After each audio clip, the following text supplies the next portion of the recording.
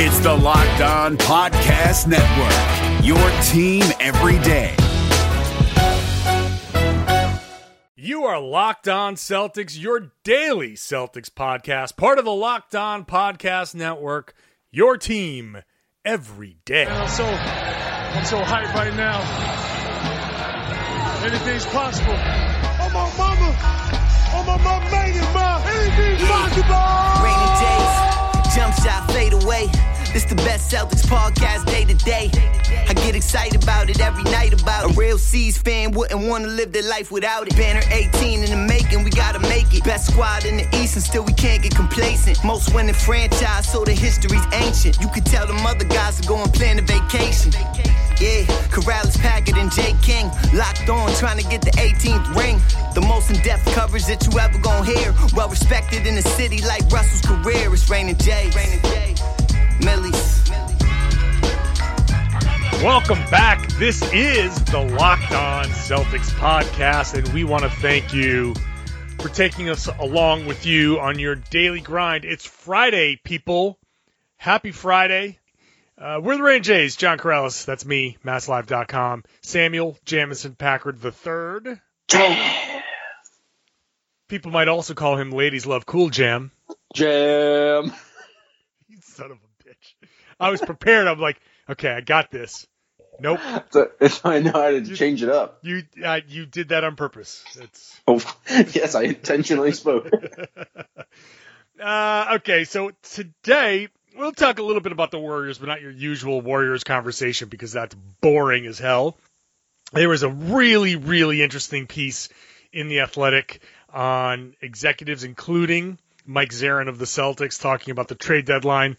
We're going to get into Jaylen Brown and Jason Tatum taking big steps forward, and considering the way this season started, I think they need a little bit more love, considering how bad things were for them at the beginning of the season. So we'll give them some of that love. But first, Kyrie Irving, officially an All-Star starter, 6th time as an All-Star, 2nd straight appearance as a Celtic, 2nd straight start as a Celtic. Hooray! Woo! I don't know what else there is to say about him as a starter. He deserves it. He's awesome. He's been fantastic this year. He's shooting. He's the best guard in the East, so it makes sense. He was the top fan vote getter. He was the top player vote getter. He was the top media vote getter. He was number one in guards across the board. The more interesting thing to me is that Kemba Walker snuck in as a starter, which is really cool for him. It's in his home city or in his... Oh, what a coincidence that he makes it in his home city. It's funny you mentioned those two things are connected. I see what's going on here. It's too obvious that Kemba Walker ends up an all-star starter inside when the game's in Charlotte. He had a very good month of the season, and he's been decent ever since. But I don't know if he's that'd be my biggest thing. In the end of the day, it's the All-Star game, and it doesn't matter whatsoever. And it's good for Charlotte that Kemba Walker's starting the game, but I'm calling shenanigans on this one. Okay. I mean, I had him as an All-Star anyway, just in general. Oh, he's an All-Star, but I think I guess Oladipo just got hurt. He wouldn't be there. I actually think Ben Simmons probably deserved it more, even though I've slandered Ben Simmons many a time. And I'm also just calling out conspiracy theories, whether or not they're actually there or not. This has just seemed too easy. Always fun. It's always fun to do. Well, on the Locked On NBA podcast this past Wednesday, shameless plug, we did, Jake Madison of Locked On Pelicans and Ben Golliver of the Washington Post all chose our All-Star teams. My starter was Bradley Beal. I'm a big fan of Bradley Beal, so and I don't blame anything that's happening in Washington on him. But regardless, no, it's the Wizards don't suck anymore now that John Wall's hurt. What a surprise! It's kind of funny, it's just interesting how that happens. So, but yeah, it was super interesting that Kemba Walker got in. I think it's funny because Dwayne Wade was the second leading fan vote getter, but because of the media and the player votes, he got elevated to number 2. So Yeah, I like this new system that they have because nothing makes me more frustrated than Dwayne Wade getting any sense of accomplishment. And so every time I see the fan voting and saw him in the top two, it was frustrating. Now he should not make the team at all, which is how it should normally go. I get the thing about like legacy voting, but no one was like arguing to put Dirk Nowitzki in the All-Star game just because he's like so not that good. And I know Dwayne Wade had a great game against the Celtics in Miami, but there's no reason for him to be in this game. I mean, he's been okay, but nothing special. So, and it's really interesting. The All-Star game, it affects legacies, and if you are a former All-Star, people will always refer to you. If you made one All-Star game, they'll always refer to you as former All-Star such and such player. Like, that's just how it goes. So, giving a guy who's a little bit more deserving the nod in the backcourt is very much, I think, the way it should go. So, Dwayne Wade's made all of his All-Star games. One more. Like, I'd rather have a younger guy who is kind of borderline. Like, D'Angelo Russell, I think, should be an All-Star before Dwayne Wade because he's having a really good season. The Nets are like the 6th seed, and he's been playing well for them. They deserve an All-Star, and I'd rather have him be the All-Star than give Dwayne Wade another All-Star. So that's my little take on that. Jason Tatum might also be an All-Star. The voting got close for Jason Tatum. He was the 4th forward, so they do the backcourt and front court lineups there, and the front court is Giannis.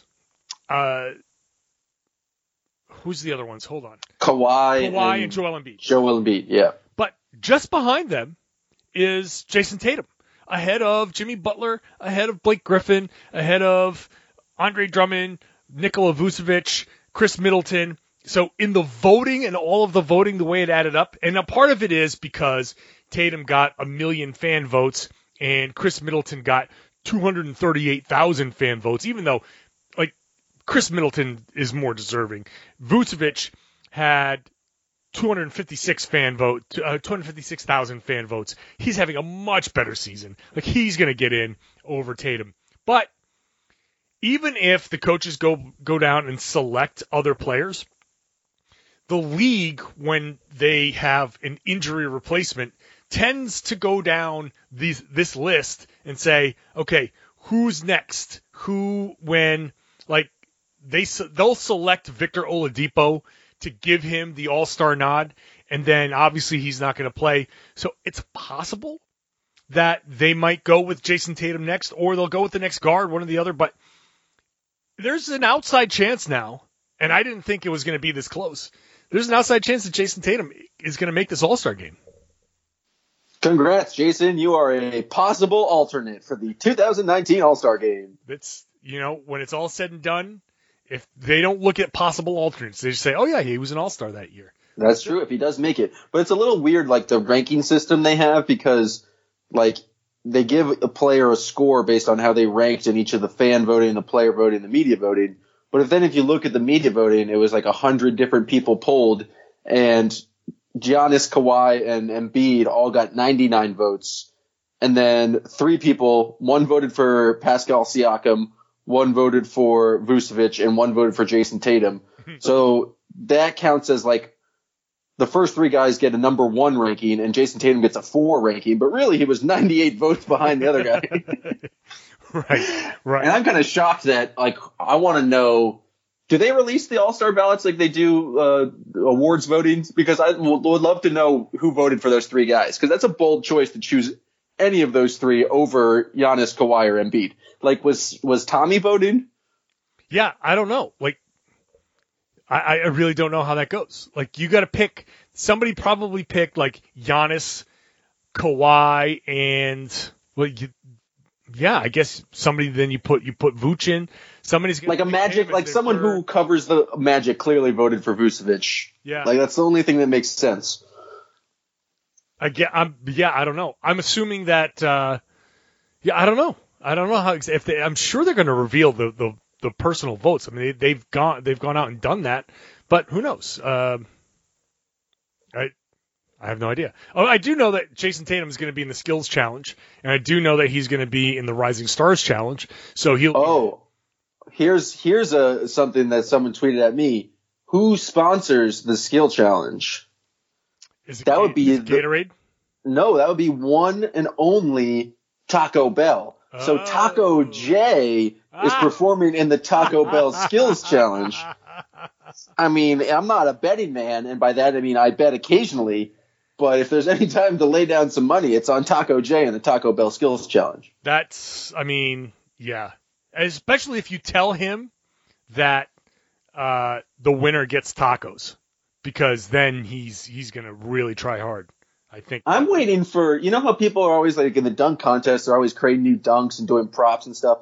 No one's really spiced up the Skills Challenge at all. So I'm thinking Taco J just gets pelted with cheese, the shredded Mexican cheese the entire time, and then he gets like some style points during the Skills Challenge.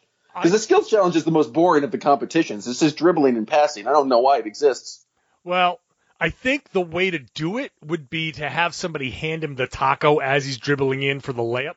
So as he goes up for the layup, he's biting the taco and laying it in. Now, see, if I was the director of production, I'd do that. But the pelting of the cheese is really the key thing to me, because, man, that guy eats like 2.5 bags of Kraft per taco. He does. It's a very extraordinary amount of cheese, like an unhealthy amount of cheese. Like, I'm really concerned about his cholesterol level with the amount of cheese that he eats. But Taco Bell could never list that on their menu because the calories would be insane and no one would ever order it. No. Just be aware that if he comes in and asks for extra cheese, like he means all of the cheese in your restaurant. Just like the big industrial size cellophane bag of cheese that was prepackaged 3 weeks ago. That's he wants the whole thing. Just throw the taco ingredients in that bag. Don't bother taking the cheese out of that bag, because that's what he wants. All right. Well, speaking of Jason Tatum, we've gone long enough on the All-Star game. We're going to come back after the break, and we'll talk about Jason Tatum and the new wrinkle that he's adding to the game. And then we will, at the same time, well, concurrently or consecutively. Concurrently, if we're having two different conversations at the same time, that'd be real spooky. I like the concurrent thing. Let's try the concurrent thing. All right, I'll talk about Jaylen Brown. You talk about Jason Tatum. Yeah, let's try that. After the break, we'll have some kind of conversation about those guys. Stick with us. It's the Locked On Celtics podcast.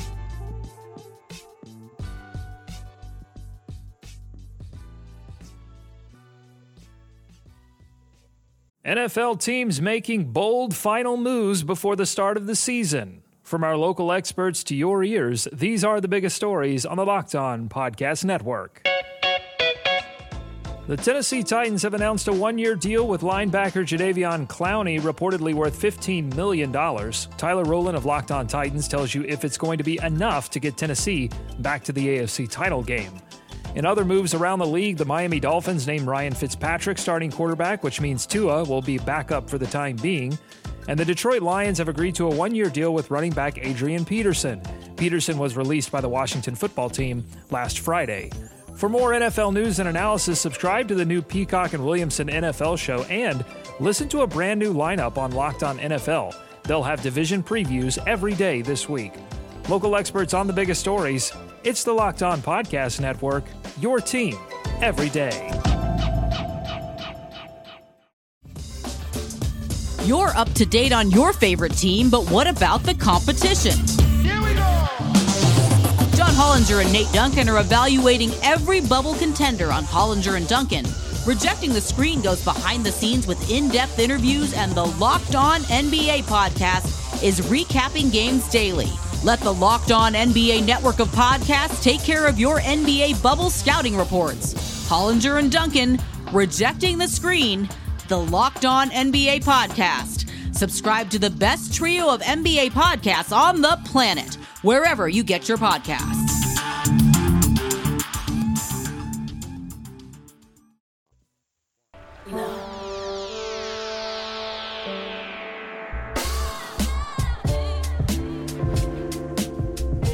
really interesting that I think Jason So the Tatum, thing about Jaylen Brown here is his shooting splits for the past 4 months. He's gotten demonstrably better. The kid really Jay King tweeted it out. If you look at October, it's a dreaded 360% from the field.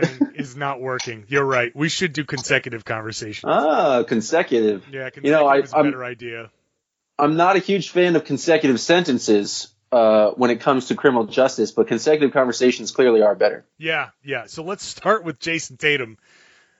Jason Tatum, I wrote about this on MassLive, shameless plug, that he has started to drive a little bit more. We've all seen it. It's not that it's a big surprise. You talked about it last night on the podcast, that sometimes he just feels like, oh, okay, I'm better than everybody. I'm going to just tuck the ball away like a running back, drive through the lane, and then lay it in.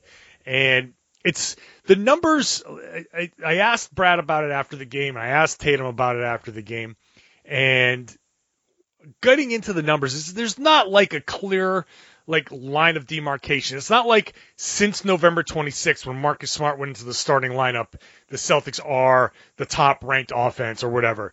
There's no game. Like, he had a 12-drive game at Brooklyn. It was a loss, so the drives don't necessarily correspond with wins directly. He hasn't had an uptick in all of the games since then, but within that stretch since then, he's had a few games where the drives are up from his normal 4 or 5. He's at 6. He's at 7. Last night he had 9. And I think he is just starting to show from time to time, okay, I have to be aggressive. I'm going to start attacking. And it's just a sign of an incremental progress. Kaizen. That's it. Part of the process of I need to be better at this. And eventually he can be better at driving, which means he can be better at drawing fouls. He's a good free throw shooter, so he will get those free throws, put the other teams into the penalty, and then eventually 2, 3, 4 steps down the road, after he gets into a good space with that, he can start figuring out reading the defense, reading the second help guy, and then kicking, driving kick, and starting getting his assist numbers up. It's probably a process that'll take 2-3 years even for him to get fully comfortable with all of those powers that he has. But what we're seeing, I think now, recently, are the first steps in getting to that point in his career. I think it shows just learning and his ability to, I think it would just be take criticism, but I feel like Brad Stevens and I guess the Celtics fans in general have shamed him enough for the long twos that he's definitely the pattern he started in the season. And it just feels like he's made a concerted effort to get to the rim. It feels like the Celtics in general have made a concerted effort to try to draw more from free throws and draw more fouls. It feels like Kyrie's doing more of it. Jaylen Brown did a nice job in the last game, but Tatum especially, he's doing it less on drives, but he's making it just an effort to attack the rim. And that's just what I think the team needs to do generally if they want to get to the free throw line. But he's always shown in his career, I think early on, he wasn't just catch and shooting when he had open threes. And Brad made a point of it in the press, and all of a sudden Jason Tatum started to catch and shoot threes, and he was shot 45%, and it was great. He's shown an ability to kind of quickly make changes during the season and kind of adjust in a way that I think will definitely be beneficial for his career. He clearly hasn't made a giant leap this year like we all expected after his first amazing season, but that steady progress, that ability to kind of focus in and make better decisions, I think is one of the reasons why he's just going to continue to get better. And yeah, Tatum length was a thing. He has some of the longest arms, and has this ability to finish around players that not many people have. He has Giannis-like arms. Definitely not fully Giannis because that guy's insane. He's literally a freak. But Tatum, his finishing around is just, you need to get to the rim, you need to get to the free throw line, and so it's much better than the mid range too. Soon he just needs to be shamed into to drawing the three or drawing the 3 fouls or just taking that sidestep. But I like the Kaizen of it. I like the incremental progress. It's perfect. Yeah, look, I think he started out this season It's all been part of trying to figure out who he is. I really do think that he came into the season, that Mamba mentality. Like, we joked about it, but I do think there was a little bit of that. Kobe Bryant is his hero. Like, literally his basketball hero. And after a rookie season that ended with them being basically one bad quarter away from getting to the NBA Finals, he goes out and starts working out with his basketball idol, and I think that he started to be like, hey, I'm Kobe Bryant out there. I really do think that there was some level of that. So it takes a little while for him to figure things out. And sometimes these young players, you don't make these steps forward like we think they're going to make. Like, we, as observers, get into these bad habits of like, oh, he was this year, so next year he will obviously take this step forward, and there's no room for a step back. So Tatum, I think, has started to show a little bit of the, okay, I'm starting to do some of the things that I know I need to do, and I'm doing them a little bit better. That he's playing a little bit more than he did last year. He's shooting 3 more shots per game than he did last year. He's not shooting quite as well, although he shot 43% from 3 last year, and it's just a little bit different, and it's tough to keep that up. He's shooting almost 38% this year, and somehow it feels disappointing. But his overall numbers are pretty good. They're still pretty good, and heck, he could even be an All-Star. He might even be an All-Star. Jaylen Brown is another guy that definitely he won't be an All-Star. He's not going to be an All-Star, but he's a guy that falls into that same thing that he came in, a very similar thing. Like, he had a great playoff run. He was one of the reasons why they got that far. He comes out, he's working out with T-Mac, and he comes in thinking, look at me, I'm going to be the man. And he was most affected by these changes in Boston, and he struggled out of the gate. And a lot of us blamed him for a lot of what was happening, and he deserved a bunch of that blame. But now it's time to look at what he's doing over the past couple of months. His net rating in January is over 14. It's second only to Marcus Smart in January.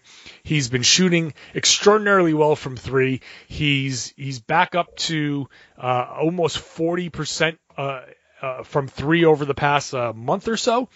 It's just the progression for these guys is not linear. It's not the 45-degree angle straight up arrow on the chart. It's up and down. It looks like a stock market chart that sometimes he has bad stretches and sometimes he has good stretches, and all you can hope for is at the end of that next good stretch, he's a little bit higher than he was at the end of the last good stretch, and eventually he'll become a little bit more consistent as he gets older.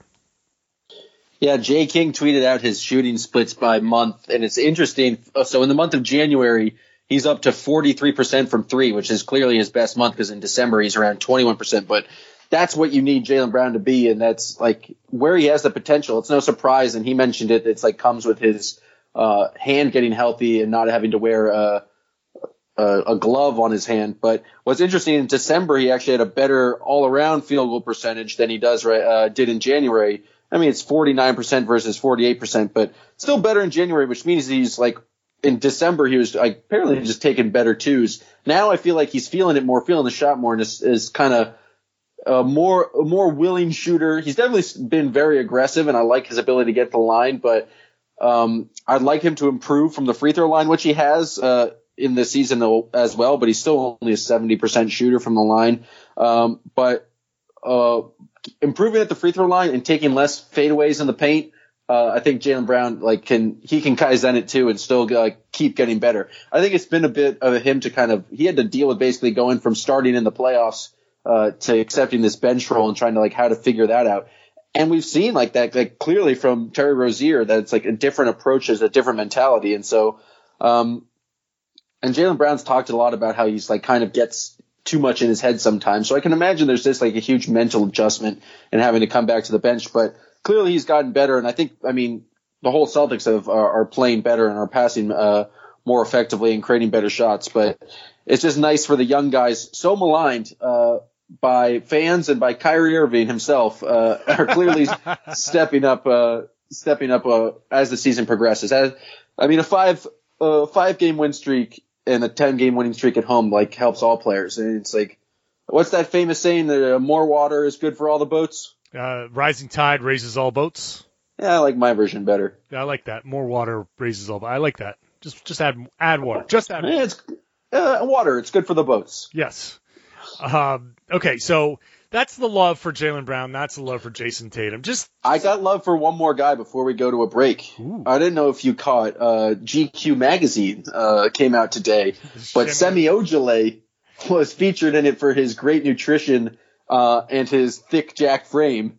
And he mentioned knowing of the Ojeleye factory, and he's just some Boston fans came up with that. And it was a fantastic read. It's just about how much of an ox this guy is. And my favorite line is that they were talking about when did you start lifting? How'd you get so much stronger than everyone? He's well, some people took days off. I didn't. Yeah. It was oh, that's badass. That's the Ojeleye factory running 24/7. Yeah. Since he was 13. Yeah. And he was just just focused on lifting, just always getting a lift in. And I was oh, no wonder, Sam, you don't have any muscles. You never focused on getting a lift in. That's funny. Yeah, that's the Ojeleye factory.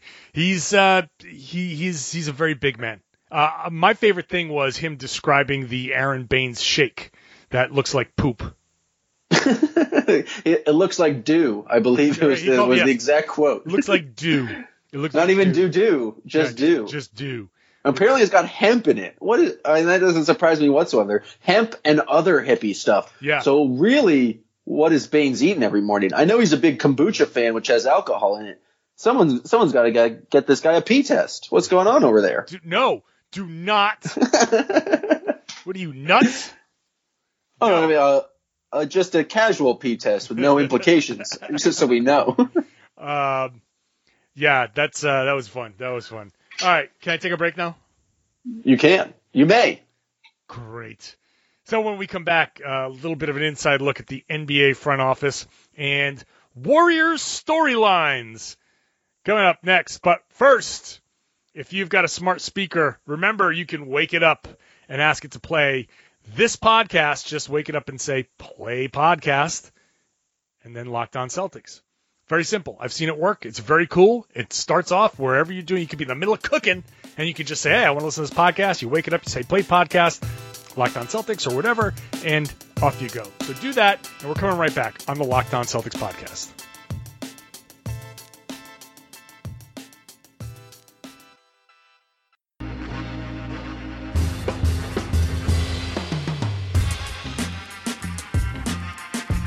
In The Athletic, not written by Jay King, this one's written by Sam Amick.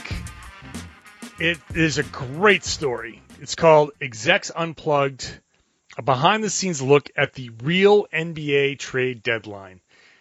Mike Zarin of the Celtics, who is basically Danny Ainge's right-hand man, you can see him at Celtics games wearing a vintage green Celtics jacket and pumping his fist at everything good. He always changes into the jacket from a nice suit and then changes back into a suit. It's a great tradition. He's a lifelong Celtics fan. He's also really a big part of the brains of the Celtics front office.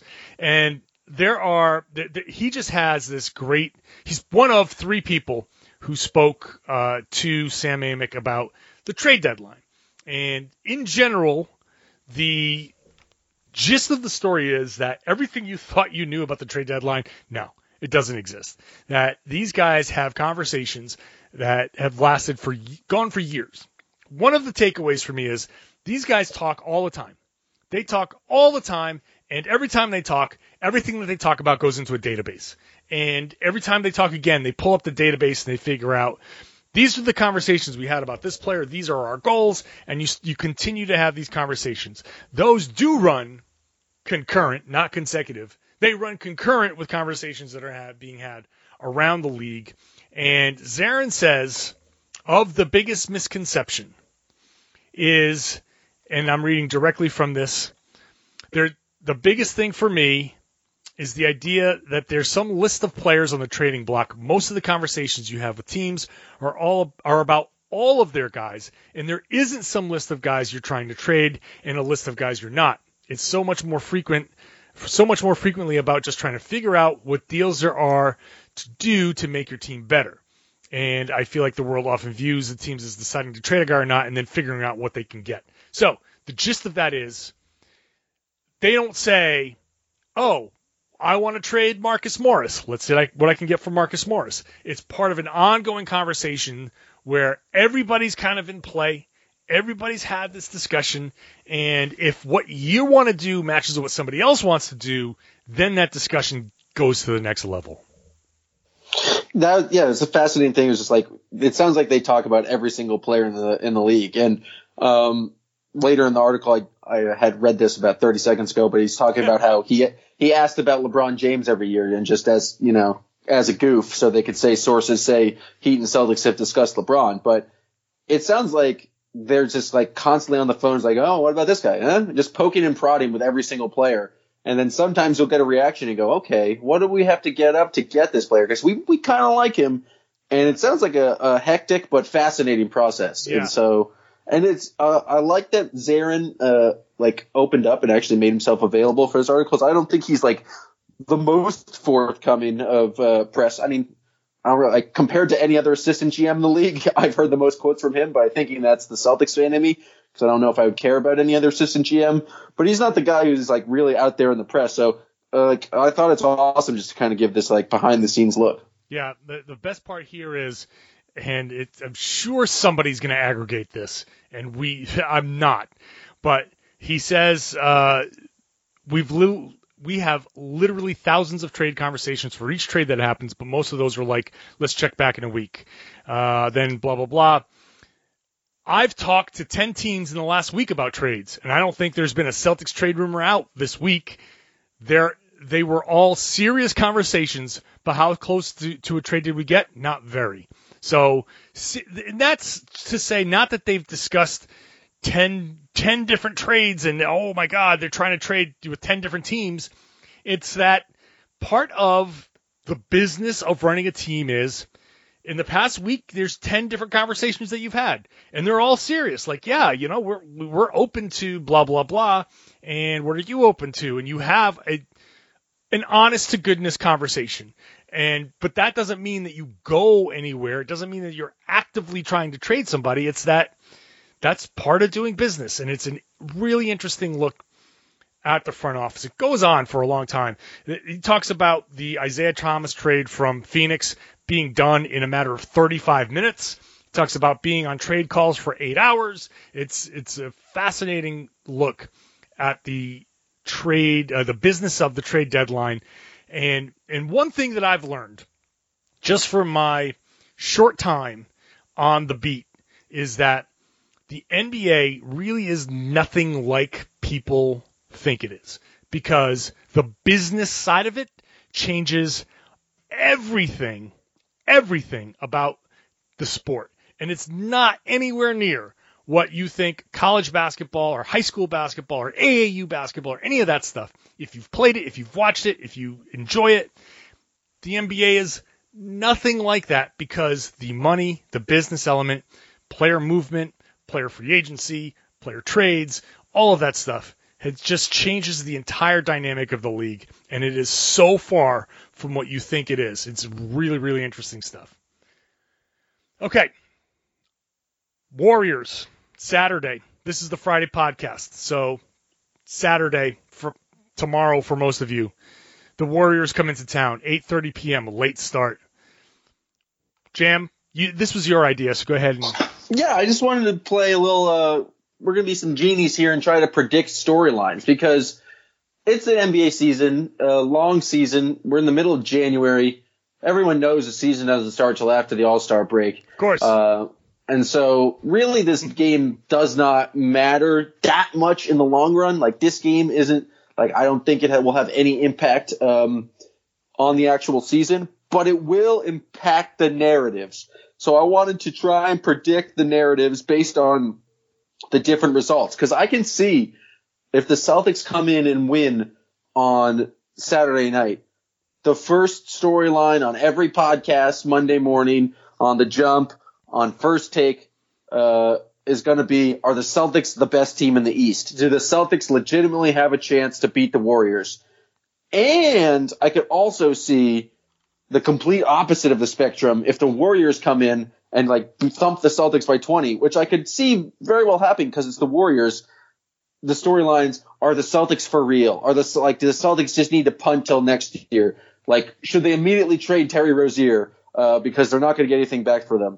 So I was curious what you thought the potential storylines are based on different scenarios in the Warriors game, because I can see those two, but there is some middle ground. Like, what happens if the Celtics lose, but it's like on a last second shot to the Steph Curry? If the Celtics lose a close game, then the narrative is that the Celtics, regardless if it's a win or if it's a close loss, the narrative becomes the Celtics are built to match up well with the Warriors. Like that. This is a playoff team. They're built for the finals. They're the only team that can take down the Warriors. That's it.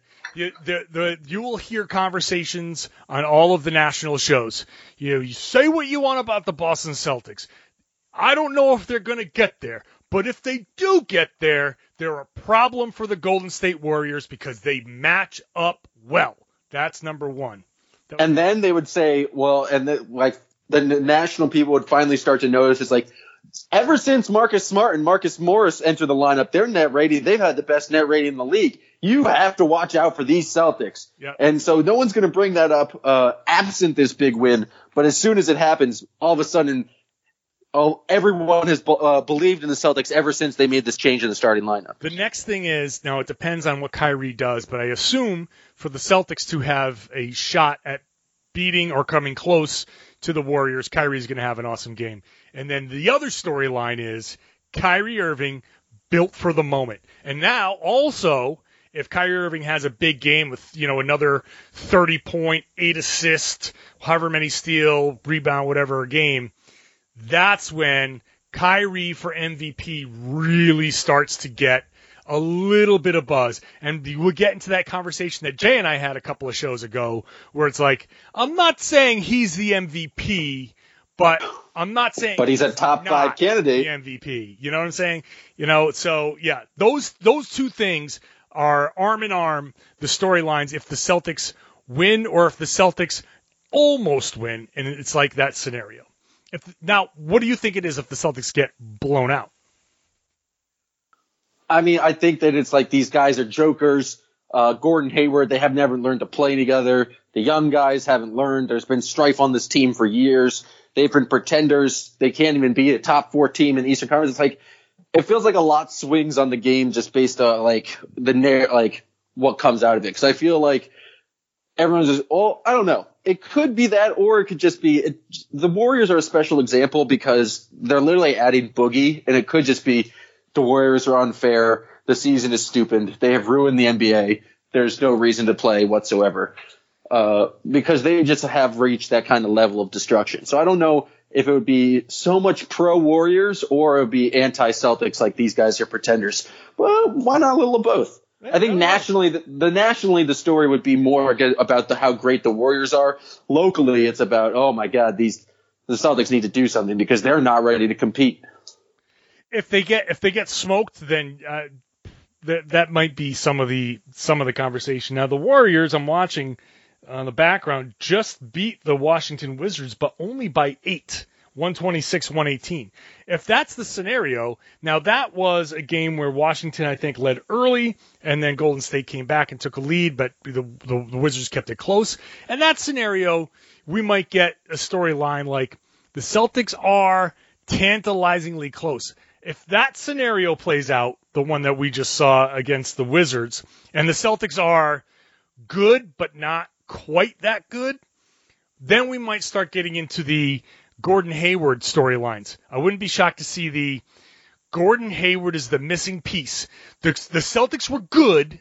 They almost got there, and now they're still waiting for Gordon Hayward. And I think you start seeing the Gordon Hayward getting his – once he figures it out, this changes the entire dynamic of the next meeting. He could also have a big impact if he has like a decent game, 15, 20 points, and the Celtics win. And it's like, I could see that same narrative being like, he's not there yet, but he's the key to the Celtics taking down the Warriors. Right. I think there's a very strong potential of Gordon Hayward storylines to come out of that. Maybe either way. I think regardless of how this thing goes, you're going to start seeing the focus on Gordon because that's going to be his really big. I mean, this is not just ESPN. This is basketball on ABC. ABC. Yeah. So basic cable, networks. Yeah. This is free TV. This is everybody gets a look. So it just reaches a different level. I feel like there's going to be some extra scrutiny on him. And then it depends. There's always going to be, a weird storyline depending on if Al Horford is good or not, if Terry Rozier is good or not, Tatum, Brown, those guys. You could have a scenario where the bench plays well and the starters somehow don't, and it's who knows. But I think those are the main storylines that we've laid out there. I'm just ready for Sunday morning where it's like nothing we talked about whatsoever is like, Daniel Tice at 35?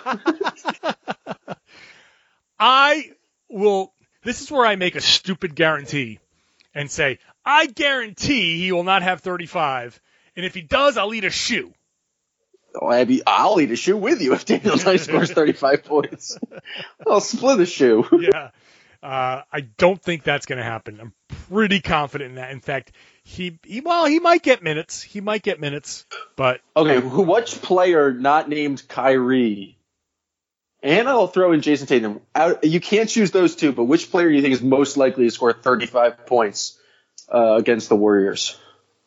I'm gonna say Marcus Morris.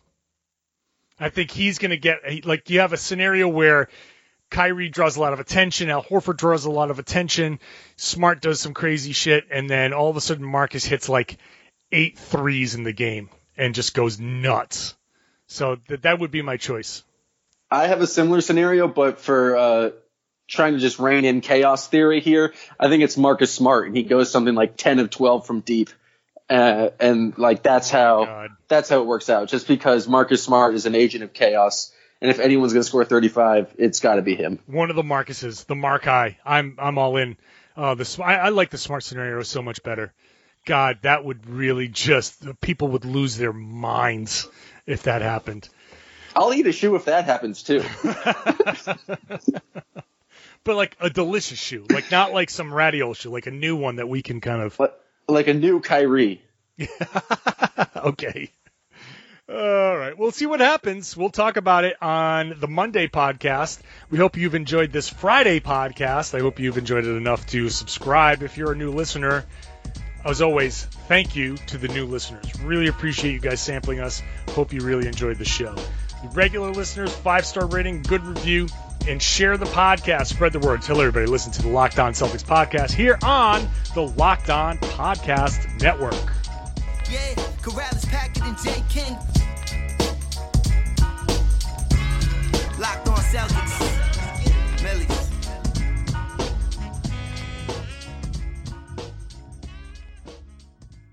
Hi guys, this is Josh Lloyd, host of the Locked On Fantasy Basketball podcast. The NBA is back, so that means that fantasy basketball is back in one form or another. We've got daily fantasy, but there's also some fantasy leagues with the resumption of play with these 8 regular season games in Orlando, and Locked On Fantasy Basketball is going to have you covered. It's not just for fantasy basketball though, because we recap all of the games across the NBA, so if you're looking for a broad overview of the action across the league every day, Locked On Fantasy Basketball is the podcast for you.